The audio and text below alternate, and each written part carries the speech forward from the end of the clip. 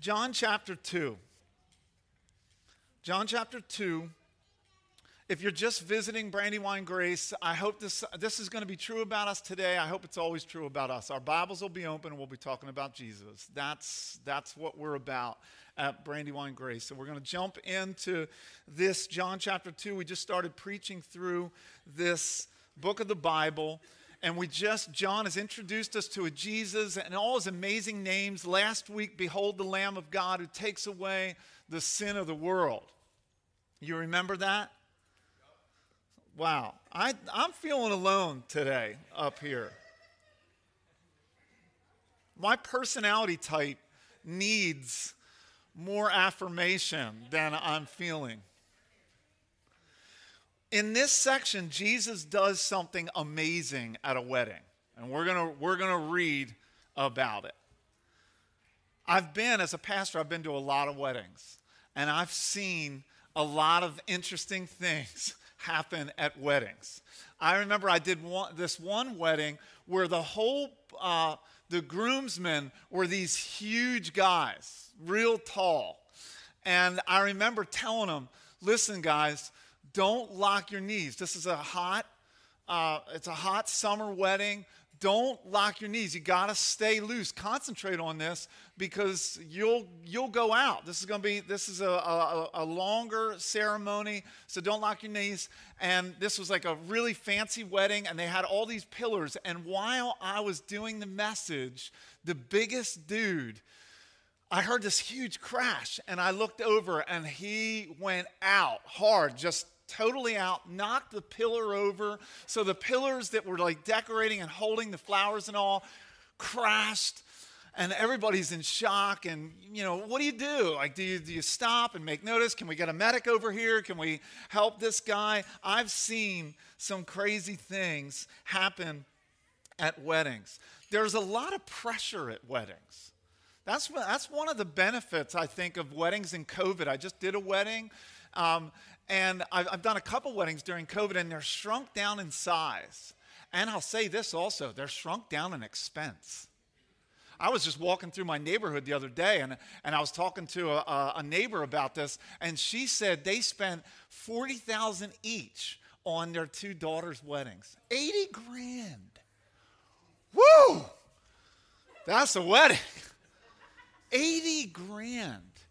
And so, anyway, I'm losing my train of thought. Everybody wants it to be this perfect day, right? We want it to be this perfect day. And Amy reminded me of something this week that happened at our wedding. We got married. It was an awesome day in Buffalo. We got married in the small church that Amy grew up in Buffalo. And then we had a tent like this on her family farm. It was just this beautiful day, and the reception was taking place. But unbeknownst to us, the caterer was running out of food. Now, that's a bad one. When you got lines of people passing through the line to get their food, and they're running out. And Amy said she actually went into the bathroom. We had these porta potties set up. She actually went into the house to use the bathroom. When she went in to use the bathroom, she could hear the caterer and her staff saying, "What are we going to do? What are we going to do? We're going to run out. Somebody go." So they were in her mom's kitchen. They said, "Start opening her cupboard, see what's in there, and see what we can do, what we can come up with." Now, some of the ladies I see are holding their hands like this. This is like their worst nightmare for a wedding. I could care less. I was marrying the girl of my dreams. They say we'll run out of food. I don't care. I was good. But that's embarrassing, right? It's a potentially embarrassing moment. I don't remember it having any effect at all. But if you run out of food, that's distressing. That's what's happening here in this text. They're not running out of food, they're running out of wine, which in many cases you might consider worse. They're running out of wine at the wedding, and it's a really distressing moment, and that's what we're going to read about right here. And Jesus' mother, Mary, is really distressed over this. Obviously, it's a family wedding. Maybe she was tasked with some of the hospitality. Maybe she was helping the caterer out. Maybe she was helping to provide. For whatever reason, she is really stressed over this because they have no more wine. And the childhood dreams of the ideal wedding were about to dissolve into a nightmare. And we're going to learn that there is some spiritual meaning here. The drama of this text is real. I want you to feel it. And the moment provides the setting for Jesus' first miracle, John tells us. It's his first sign, and it's full of spiritual meaning. Let's read the story. All right? Just follow along. Turn on your Bibles on your phones or follow along with someone else. This is the word of the Lord. On the third day, there was a wedding at Cana in Galilee, and the mother of Jesus was there. Jesus also was invited to the wedding with his disciples. Remember, his disciples are the ones that he's just started to call. When the wine ran out, the mother of Jesus said to him, "They have no wine." And Jesus said to her, "Woman, what does this have to do with me? My hour has not yet come." His mother said to the servants, "Do whatever he tells you." Now there were 6 stone water jars there for the Jewish rites of purification, each holding 20 or 30 gallons. Jesus said to the servants, "Fill the jars with water." And they filled them up to the brim. And he said to them, "Now draw some out and take it to the master of the feast." So they took it. When the master of the feast tasted the water now become wine and did not know where it came from, though the servants who had drawn the water knew, the master of the feast called the bridegroom, said to him, "Everyone serves the good wine first, and when people have drunk freely, then the poor wine, but you have kept the good wine until now." This, the first of his signs, Jesus did at Cana in Galilee and manifested his glory, and his disciples believed in him. Lord, I pray that you would just bless the preaching and reading of your word this morning and help us to understand it. In Jesus' name, amen. Look at verse 11. It's the last verse. It says that this is the first of his signs Jesus did at Cana in Galilee. So what we have here is the beginning of Jesus' public ministry, and he starts it off with a sign, John tells us. Now, the Greek word used here for sign is actually semeion, sign. But it's actually a different word than all the other Matthew, Mark, and Luke in the Gospels use. They actually use a different word for sign that would be more translated miracle. And it's the word Greek, you'll get this when you hear it, is dunamis, dynamite. So the words that they use for miracles are like these powerful just demonstrations of power. John doesn't use that word. He uses the word sign, semeion, which means sign, and he uses that word to distinguish. He's saying a sign distinguishes a person or a thing from others. What is he wanting to distinguish? Remember, he's telling us all about Jesus. His intent in writing is to explain Jesus to us all, appeal to you to believe in him, and have life in his name. That's his purpose, John 20:31.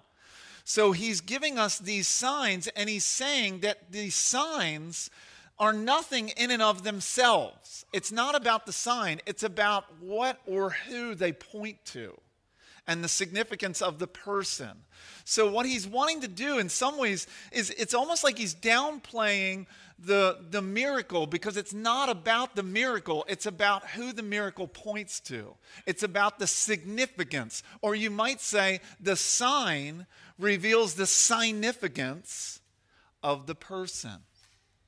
So the question we should ask is, what does this first sign that Jesus does in his public ministry signify? That's what we should be looking for. What does this mean? So we're going to look at it together. I'll use an illustration now. Signs point to something significant. That's what signs are intended to do. Signs they're not significant in and of themselves. Here's an illustration. I was walking through my neighborhood yesterday, and one of the stop signs is on the ground. It still looks like a stop sign. It's red and it's painted and it's got stop on it. But it's lost its significance, right? Because it's not in the right place. What's the significance of the stop sign? It's not just the metal that it's or the color that it is. It's that it represents something. It points to something. This is an intersection that if you don't stop at, you could wind up in a hospital bed. Right? There's significance because the sign is pointing to something. But the metal and the color don't mean anything unless it's functioning the way it's intended to do. The sign here that he does, turning water into wine, it's not about did Jesus do that or not? Is that real or not? I believe the scripture says that he did do it. But it's not about that. It's about what we're supposed to learn and from the spiritual significance of it. Does that make sense? I'm belaboring it. Here we go. Let's look for the significance. What's this pointing to? What's the sign pointing to? Now you need to know, ancient Near East wedding, different than our weddings. Not the same as our weddings. You need to understand that their weddings lasted like a week long.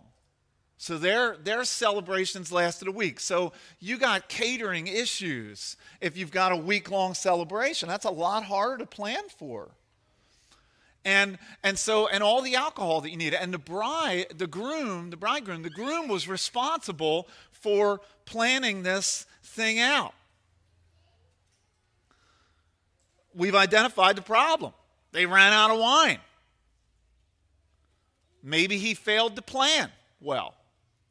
Maybe more people showed up than he was expecting. Maybe these people were heavier drinkers.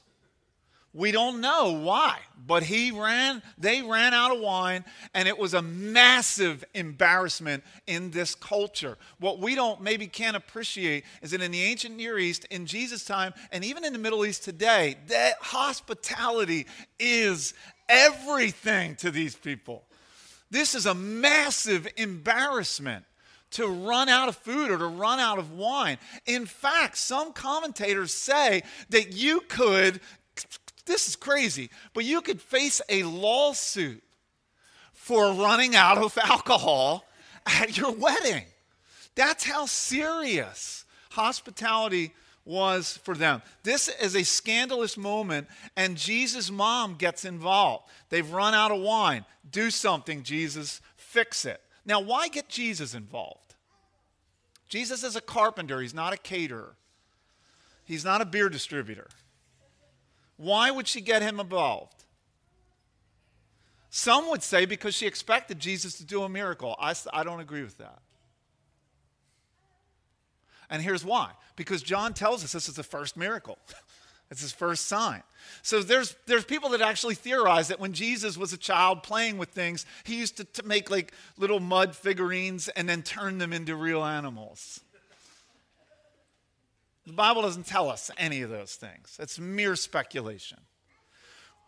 I think that Mary went to Jesus because at this point she's likely a widow. Jesus is her firstborn son, and he has proved himself to be a resourceful, capable, diligent, problem-solving son. If you're a widow in the ancient Near East, you were counting on your son to take care of you. Was there a better son to ever take care of a widow in all of history? She saw a problem, and she went to the person that she knew would try to fix it. You know anybody like that in your life? They're just resourceful. They fix things. That's Jesus the carpenter.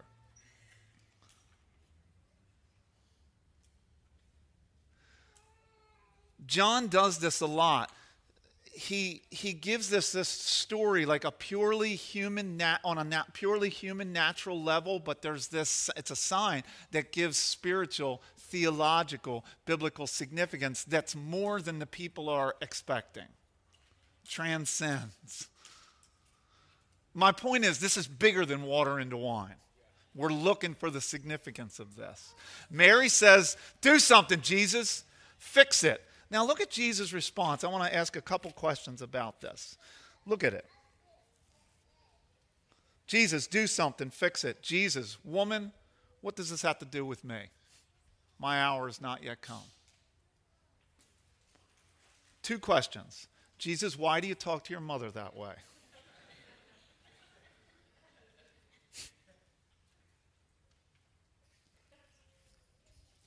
Resourceful sons seem a little rude. It's not what you think. Woman, the word woman, was a sign and a title of great respect. It would be like, down south they say ma'am or madam. It was a title of respect. It wasn't like a cab driver in New York City saying, yo, where to, lady? It was a title of respect. When he was on the cross, if you know your Bibles, Jesus was dying, and he turned to his mother, and he turned to this disciple who's writing this gospel, his best and beloved friend John, and he said, woman, there's your son. He's going to take care of you. It's a title of respect. He's not being rude here. It was a polite form of address. Okay, so we'll deal with that question. You laughed. You had that same question. What does he mean when he says, what does your concern have to do with me? What is that? In the Greek, this is actually a really, like, you can go to different translations, and all the different translators do different things with this one because it's so hard to translate. It's a really confusing arrangement of words. Here's the literal translation. What is this to you, to me? What is this to you, to me?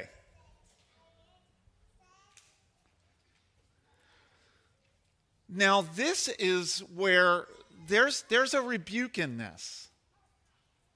This is where he's correcting his mother. And this is basically what he's saying. John is laying out the start of Jesus' ministry.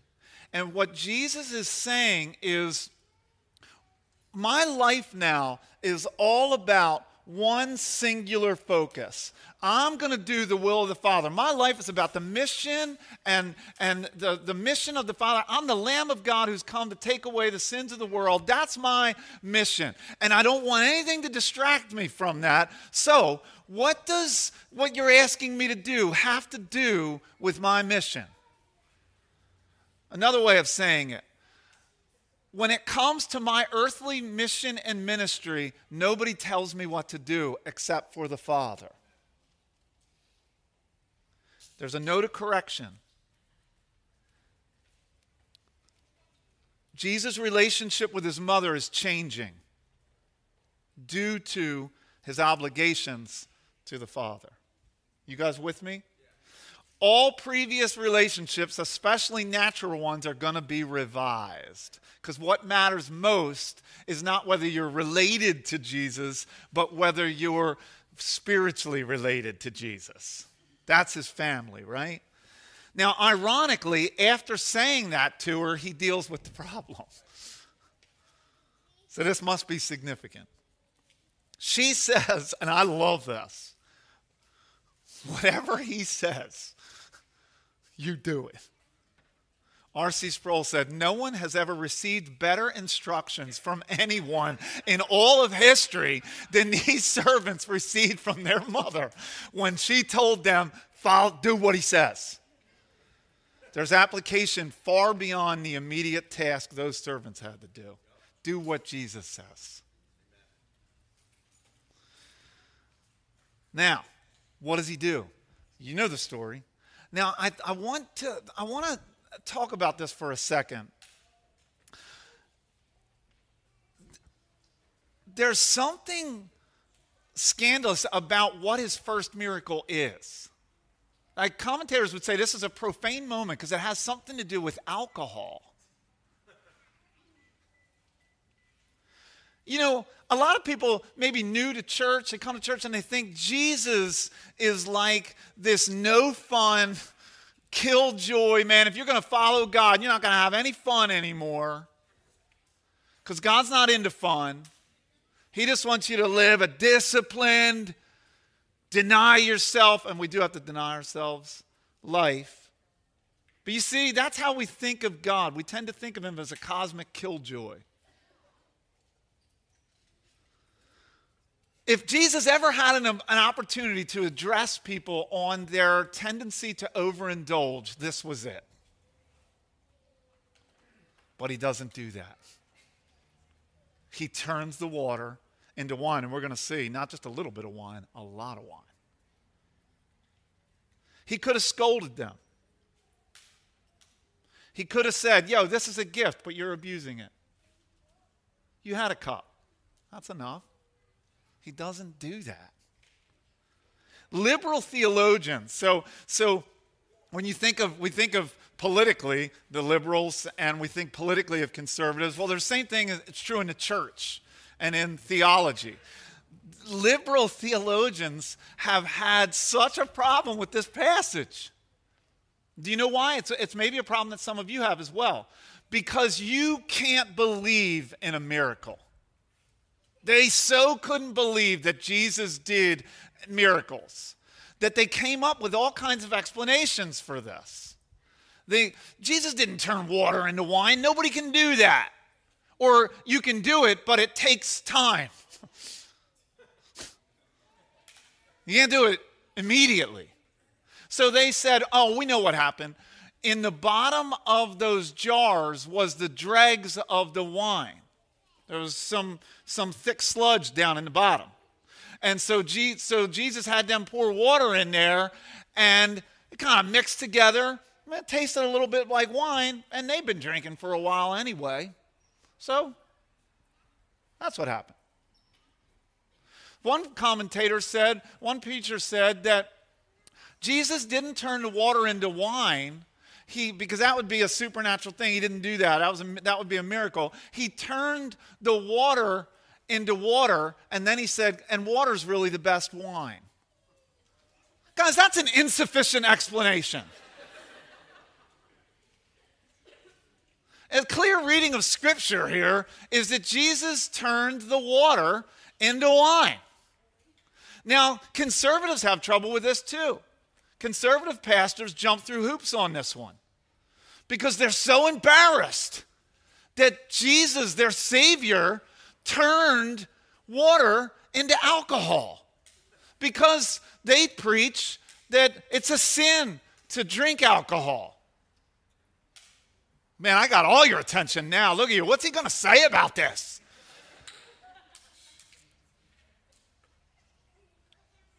So what do? They just say he didn't turn it into wine. He turned it into the fruit of the vine, which is grape juice. That's an insignificant explanation. It doesn't say he turned it into grape juice. It says he turned it into wine. The Jews at the time saw wine as a gift from God. Wine was what was used in celebration. Make no mistake, they weren't wondering, is this grape juice or is this wine? Is this fermented or not? The psalmist said that wine had the capacity to make the heart glad. I think the Bible is clear that Jesus made wine and drank wine. And I don't think there's a single verse in the Bible or word in the Bible that teaches that it's sinful to drink wine. What the Bible tells us is it's sinful to get drunk. But the possibility of abuse doesn't mean or require disuse. Now, some would say they have a conviction. I have a close friend who got so addicted to alcohol and cocaine and has gotten clean, and God has helped him. And he has said, I will never touch an alcoholic drink the rest of my life, because for me, that could lead me down a road. Do I tell him, come on, grow up? No. I respect his conviction. And if you're sitting here today and you would say drinking wine or drinking alcohol is sin for you, then you shouldn't drink, because that's your conscience. And you shouldn't go against conscience, because to do so is to sin. Can I move on? What happens? They fill the jars. He turns the water into wine. And they celebrate. I come back to my original question. This was a sign, the first sign. What does it signify? It's not about the water into wine. It's what it points to. What's the significance? Here it is. There is transforming power associated with Jesus. Jesus has transforming power. So I want to look, just in closing, we're not closing quite yet, but I want to just turn our attention to application. I want to look at where and how does Jesus has transforming power, and what does that have to do with me? What's the benefit of that? It's not like, I'll stop there.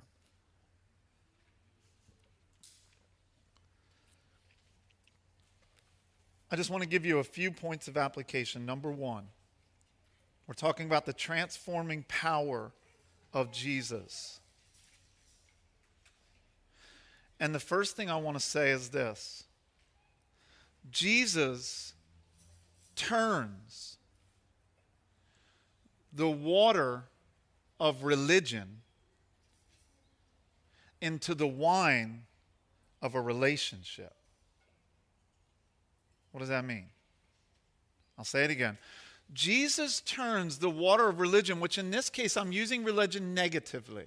I'm using the word religion negatively, and it's not always used negatively. I'm using it negatively to a pursuit of the law that justifies you before God. So you're always trying to work to get God to like you. You're always trying to do works. You're always trying to obey, trying to keep the standards in order to be justified before God.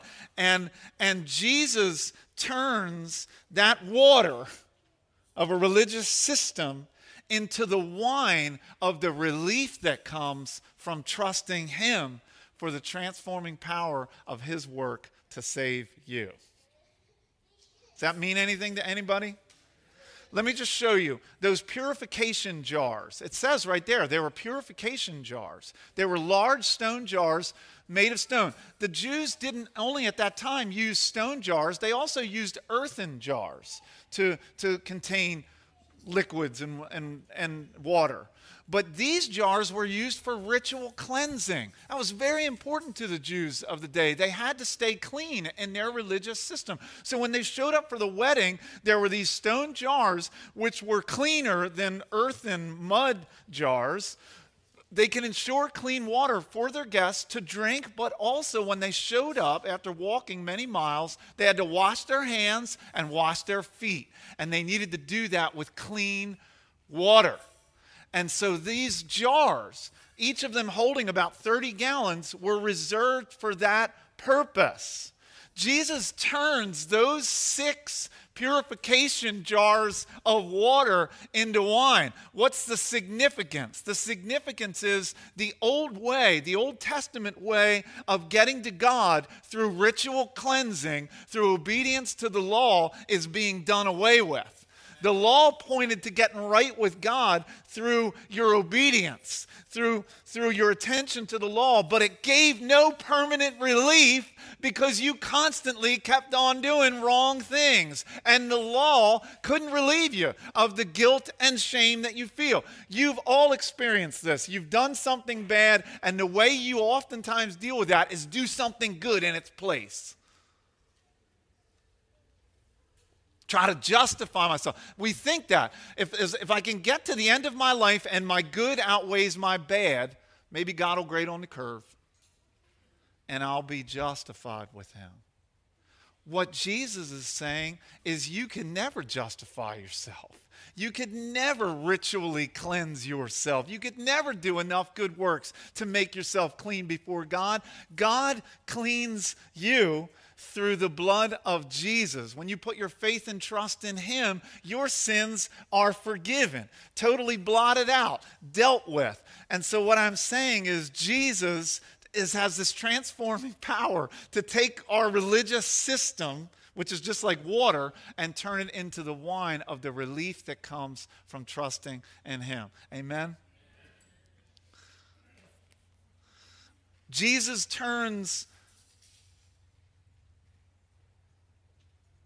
transforming power leads to a life of thriving for those that trust him.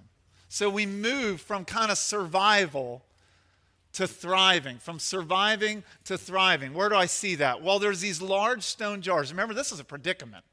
This is a potentially embarrassing, even facing a lawsuit situation. Jesus takes a situation that is potentially embarrassing and he turns it into something that's amazing. He takes these large stone jars, each holding 20 to 30 gallons of water, and turns it into potentially 180 gallons of wine. So this family went from running out of wine to now having 180 gallons of wine. And I know you're wondering about this. How many bottles is that? I did the math. That's, hold on. That's about 900 bottles of wine. 900 bottles. And not only was the wine, it wasn't like you ever go to the liquor store to buy wine and you go low shelf, right? Sometimes you're just trying to get some, you don't have a lot of money, you go Bully Hill or something like that. You go the cheap bottle, right? $5.99, $4.99 or something like this. This is 900 bottles of top shelf. The master of ceremonies said, "Whoa, you have saved the best wine for last." Most people wouldn't do that. Most people get the good stuff out first. Jesus, this is the best wine that anyone's ever tasted. And now this couple has 900 bottles of it. He took an potentially embarrassing situation and he transformed it into fortune. That's the transforming power of Jesus. Jesus is not stingy towards you. Jesus gives and gives and gives. He's generous in his giving. He's abundant in his giving. Jesus is not like us. You do something good, maybe I'll do something good back. But you do something bad, and I withhold. Jesus isn't like that. Jesus gives of himself. And then he promises to keep on abundantly giving to us through this life and through a life eternal. You seeing it? I'll get Brandon to come up. I see this in a friend of mine who has just begun to follow Jesus. It's really amazing watching her. And she's had some struggles. She's been struggling with depression, struggling with some fears. She's probably struggling with shame and guilt and all kinds of things. And so I've just had this opportunity to talk with her and share the gospel with her. And I was talking to her recently. I was saying, how are you doing right now? Some real bad depression. Just had struggles. Feeling like you can't get out of bed. And she was saying to me, I feel like my life is totally changing. And I said, why? And she began to describe some things, but then she said, the reality of it is, I've been reading the Bible, I feel a love for Jesus growing in my heart, and I'm trying to follow him, and I think it's changing everything. And it is, right? Because of the transforming power of Jesus to change. He wants to give to you. The transforming power of our motivations. the transforming power of Jesus, the law is not a good motivator. You can only stay disciplined for so long. You're going to do what you love. And what this miracle, what this sign points to is Jesus transforms our loves. It's way better to try to obey Jesus out of love and gratitude than it is getting up in the morning and saying, I got to do this or he's going to be angry with me. Do you see this? Jesus transforms our motives. Love is a more compelling stimulus to obedience than the law, than discipline. The love of Jesus compels us, the scripture says. C.T. Studd was a famous missionary who sacrificed much for God, and he said this, if Jesus Christ be God and died for me, then no sacrifice can be too great for me to make for him. That's how we feel when we think about what Jesus has done for us. I want to live for Jesus. I get to live for Jesus because of all that he's done for me. Then I'll finally say this, the transforming power of Jesus to enable us to believe him and to trust him. And that's where this passage ends. Look at what it says.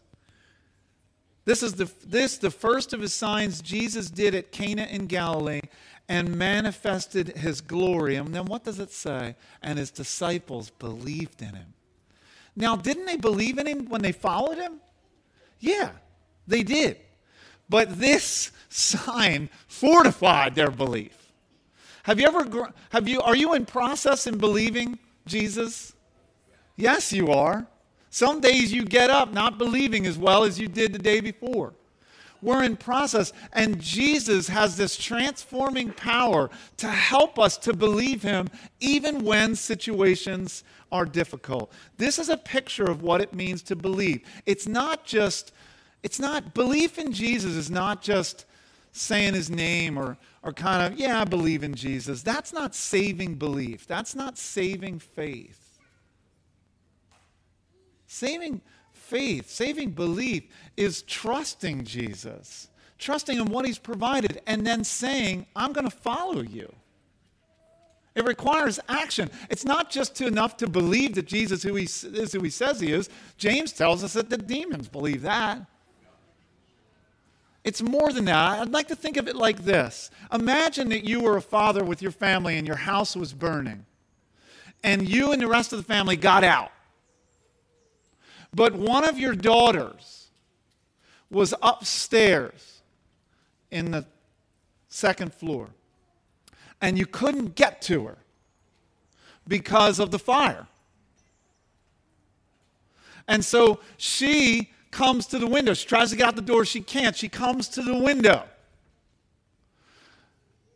And she wonders what she's going to do. And her father sees her. He looks, so there's all kinds of smoke, there's fire, there's chaos, it's dark at night. And he says to his daughter, jump, I'll catch you. Now she might say, is that really my dad's voice? Can I jump? Can I trust? She might say, Dad, I hear you, but I can't see you. It's smoke and flames. And the dad says, it doesn't matter if you can see me, I can see you. Jump, and I'll catch you. And the daughter jumps and lands into the arms of her father. That's a picture of what belief is.